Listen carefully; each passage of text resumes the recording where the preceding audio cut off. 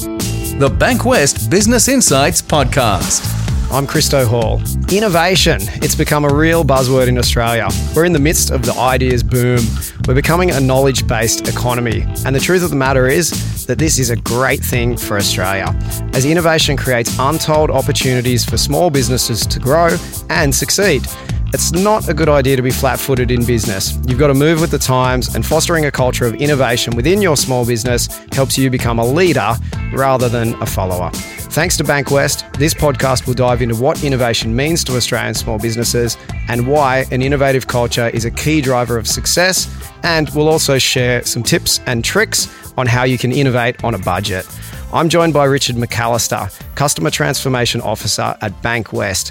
He's a business leader and a champion at harvesting talent and driving innovation within organisations. G'day, Richard. Hey, Christo. Thanks for having me in today. Thank you so much. So we're in this innovation age. Even the Prime Minister has an innovation agenda. Innovation seems to underpin the future economy, and it's everywhere. So buzzwords aside, what does innovation, actually mean to Australian small businesses? Well, I think for starters, it means different things to different people. In the research that we did behind the Bankwest Future of Business Innovation report, we asked some Australian businesses what innovation means to them. They said that it means growth and success. It means more efficient work processes and improving the existing products and services. Most Australian businesses are embracing innovation in some way, but I believe that they have to. If you look at the rate of change over the years, then it's clear to see why we're innovating. And I think that's because we're forced to, because of the competition and because of the speed of change. So look, if I give you a couple of examples, if we look at how long these things took to reach 50 million users, you're going to see the dramatic rate of change that we're dealing with today. So the telephone took 75 years to reach 50 million users. The radio, 38 years. TV, 13 years. The internet took 4 years and Facebook took 3.5 years. Oh my goodness. Wow. Right? Yeah. And then we get really crazy, which is Angry Birds. That took 35 days to reach 50 million users.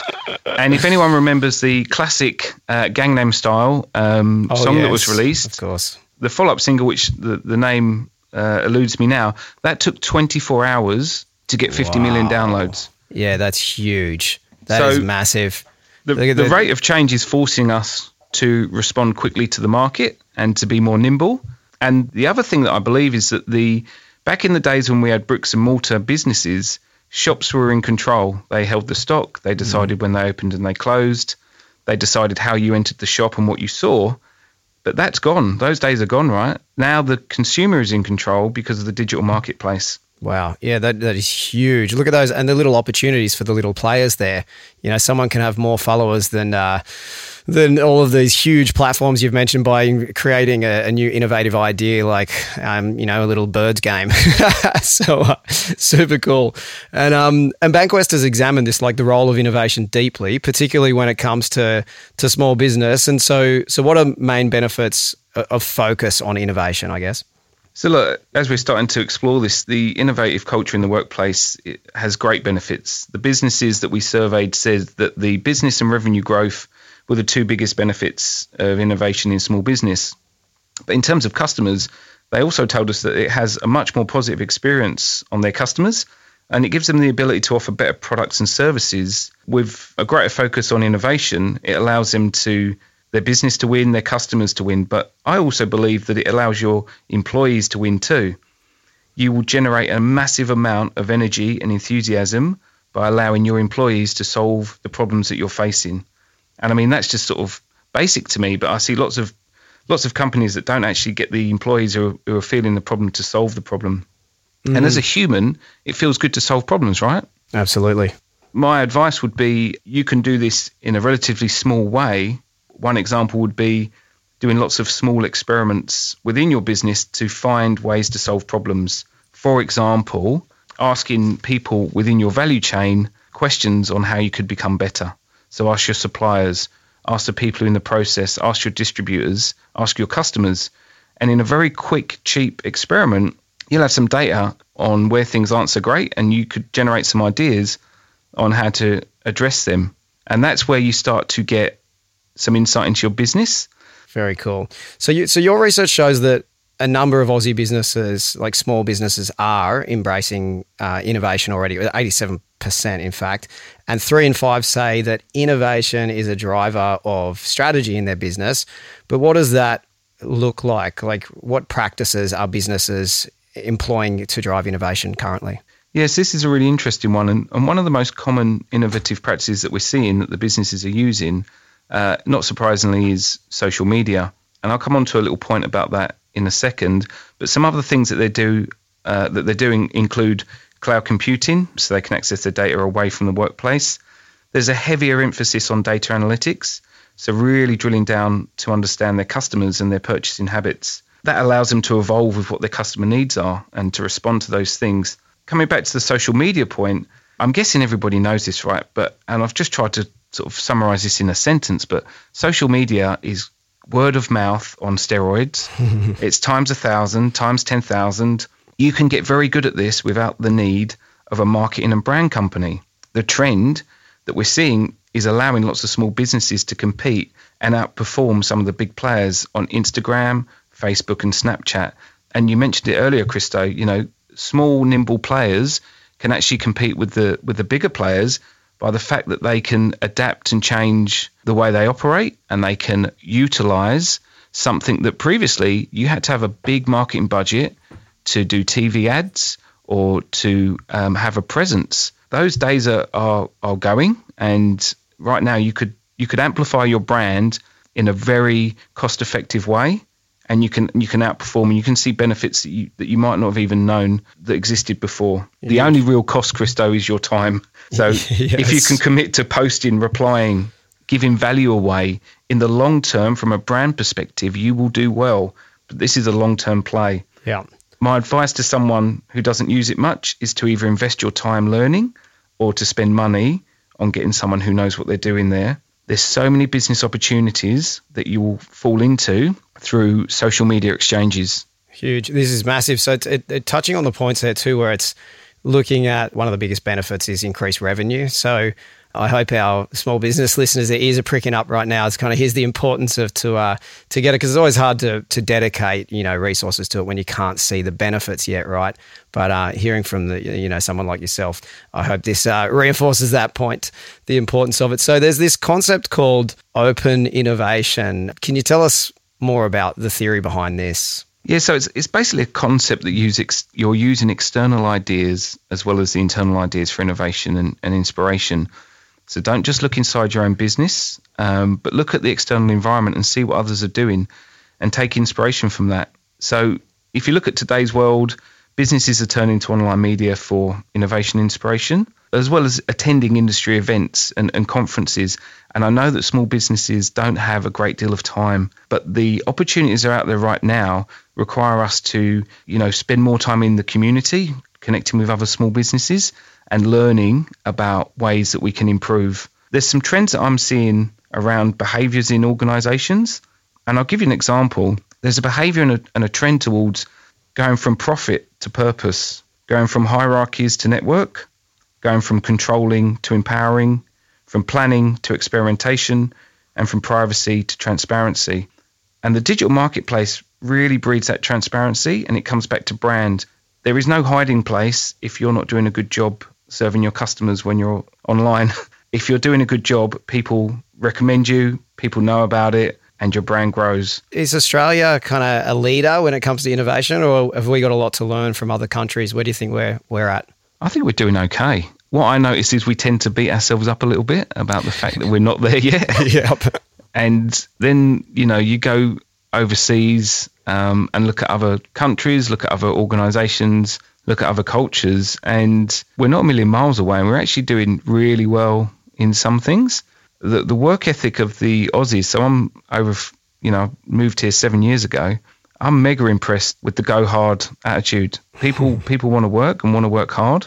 And I think that working hard results in outcome, right? It just depends what you're working on, which is probably the secret sauce. There's so many areas to innovation as you're bringing up, because I think a lot of small businesses think that it's this really expensive thing. It sounds like I've got to just have the latest technology, probably to some. It's like, what is innovation? It's like, and you've mentioned even for suppliers and team. And so what are your thoughts When we'd hear the small businesses thinking, oh, it sounds expensive, sounds like this massive investment to stay innovative. So is that a fair assumption? I think there's a range. And what we saw from our report was that lots of small businesses are innovating on a budget, and that it doesn't have to be expensive. It doesn't have to be drastic either. It's about thinking smarter and a little differently about the way you're operating today. My view on it is that constraints are one of the best recipes for innovation. So if you don't have a great deal of money, if your time to market is poor, if your competition's red hot, it forces you to innovate. And that's sometimes where the best ones come from. If you look at your business, what is going to differentiate you? So what differentiates you today, roll on 5 years, is that still going to be the case? We've seen so many industries disrupted through the digital platforms that if your industry hasn't been disrupted or you're a main player, you need to be making sure that you're looking around at what's going on, because everything is up for grabs right now. Absolutely. So let's look at this, at innovation even more on a budget. One of the points that Bankwest made here is returning to old school ways of doing business.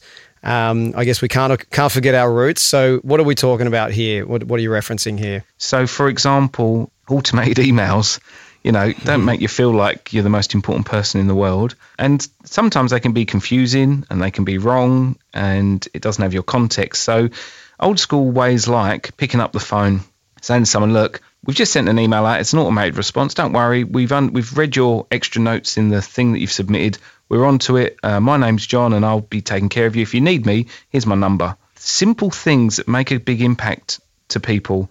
I'll give you an example. We do this throughout the businesses that I've been to visit in Australia, using things like Post-its and cards and stationery. And the reason for that is Excel sheets and Word documents are hidden in someone's computer and there is no visibility. I have a little belief that visibility is key to culture change. I'll give you an example of that. If you want to reduce your expenses within a company, like travel expenses and eating out, dinner expenses, meal expenses, don't tell everyone to watch expenses. Just make expenses completely visible to the whole company. So anybody can see anyone else's expenses. And when I've seen this done before, what happened was the people who travel a lot stopped staying at the best hotels. They stopped eating the best food and red wine with their dinner because everyone else was going to see them. So accountability through visibility is really key, right? So things like Post-its and cards are tactile things, and a Post-it you can move around. So let's imagine you're doing the priority for the next day or the next week and you write them all on Post-its and you stick them up. As soon as you realize one's more important than the other, you can just move them around. So there's very low technology, high engagement. Culturally, they're brilliant, and collaboratively, they're brilliant. There's techniques that we use that you can find out online, different ways of working that really amplify efficiencies. They really amplify outcome, and they also give people energy because, I don't know if you've ever had to look through an Excel sheet at the 6,000 things that we've got to do, but it's pretty bland, right? And you don't really feel that inspired. Yeah, mate, it's brilliant hearing an innovation expert like yourself talking about Post-it notes and these things. This is exactly what I want to hear. I think we can all digest this because innovation prior to this conversation can be a daunting thing. It's like people think, oh, I've got to develop the next app. It's better just stripping it back to provide extra value and make sense of it. This is gold. So thank you for pulling it back in that way, of course, and sharing so openly. What about workspaces? This is an area of innovation. A lot of workspaces have become, more innovative and flexible and collaborative. Like we have these working hubs that seem to have popped up in every city all over the place now. Can these be beneficial in a variety of ways? I mean, so traditional office settings aren't really conducive to collaborative working. And if we think about the trend in the 80s and 90s was to have, closed little cubicles that you worked at. And we're going completely the opposite way to that, right? And to innovate, you need different spaces where your employees can meet and discuss and brainstorm, but also areas where they can work and have focus. So things like flexible working arrangements, they go a long way to helping increase collaboration, but also increase innovation. Giving employees the option to work from different spaces will also help with not only their well-being, but also their positivity. And this really boils down to you are going to want the best talent in your company. Doesn't matter what you're selling, you need talent to make your thing successful. Am I right, Christo? Absolutely. Absolutely. So what you're going to need now, what you're going to need 1 year from now, and what you're going to need in 5 years. And I'm going to guess that you don't currently have it. You either need to be training your guys up based on what it's going to look like in 1 year, 3 years, 5 years, or you're going to need to have some sort of flexible model where you can pull people in that you need and then you can let them go. And I've got a theory that might be small businesses sharing these type of resources. For example, videography, designers, animation skills. I mean, have you seen some of those? I don't know what they're called, but they're basically someone draws a cartoon and talks over the top of it, and they're all over Facebook and YouTube. Have you seen those type of things, Krista? Yeah. Like, they're pretty engaging, right? Because it's basically someone drawing on a whiteboard. Yeah, exactly. Like the animated voice style video. Yeah. It's so cool. And people are connecting with pictures. We've been drawing pictures since the dawn of man. It's how we need the visual, don't we? It's how we communicate, right? Yeah. So if your business doesn't have videographers, designers, animation skills, then you're going to probably want to think about that, because you want to bring your product to life on different platforms, and you're going to need that type of skill, and you're going to need that type of outlet. And then if you're going to want to attract these type of talent, you can't have a horrible culture, you can't have a horrible workspace, because they won't want to come to you. And these people are in demand. So what's going to differentiate you as a business to attract them? I always believe the number one asset is the team. They're the ones that will be there through the thick and the thin, or the change in the economy and everything else, as long as we look after them. There we have it. Richard McAllister there from Bankwest. Thanks so much for your time today, Richard. No worries, Christo. It's been a pleasure, mate. Innovation is fundamental to the success of businesses moving forward. As we've discussed today, there's a lot that businesses can do to stay at the forefront. The Bankwest Future of Business Innovation Report has more information on what businesses can do to innovate. So head on over to bankwest.com.au/small business to download your copy of the report today. I'm Christo Hall. Thanks for joining us for another episode of the Bankwest Business Insights podcast, and bye for now.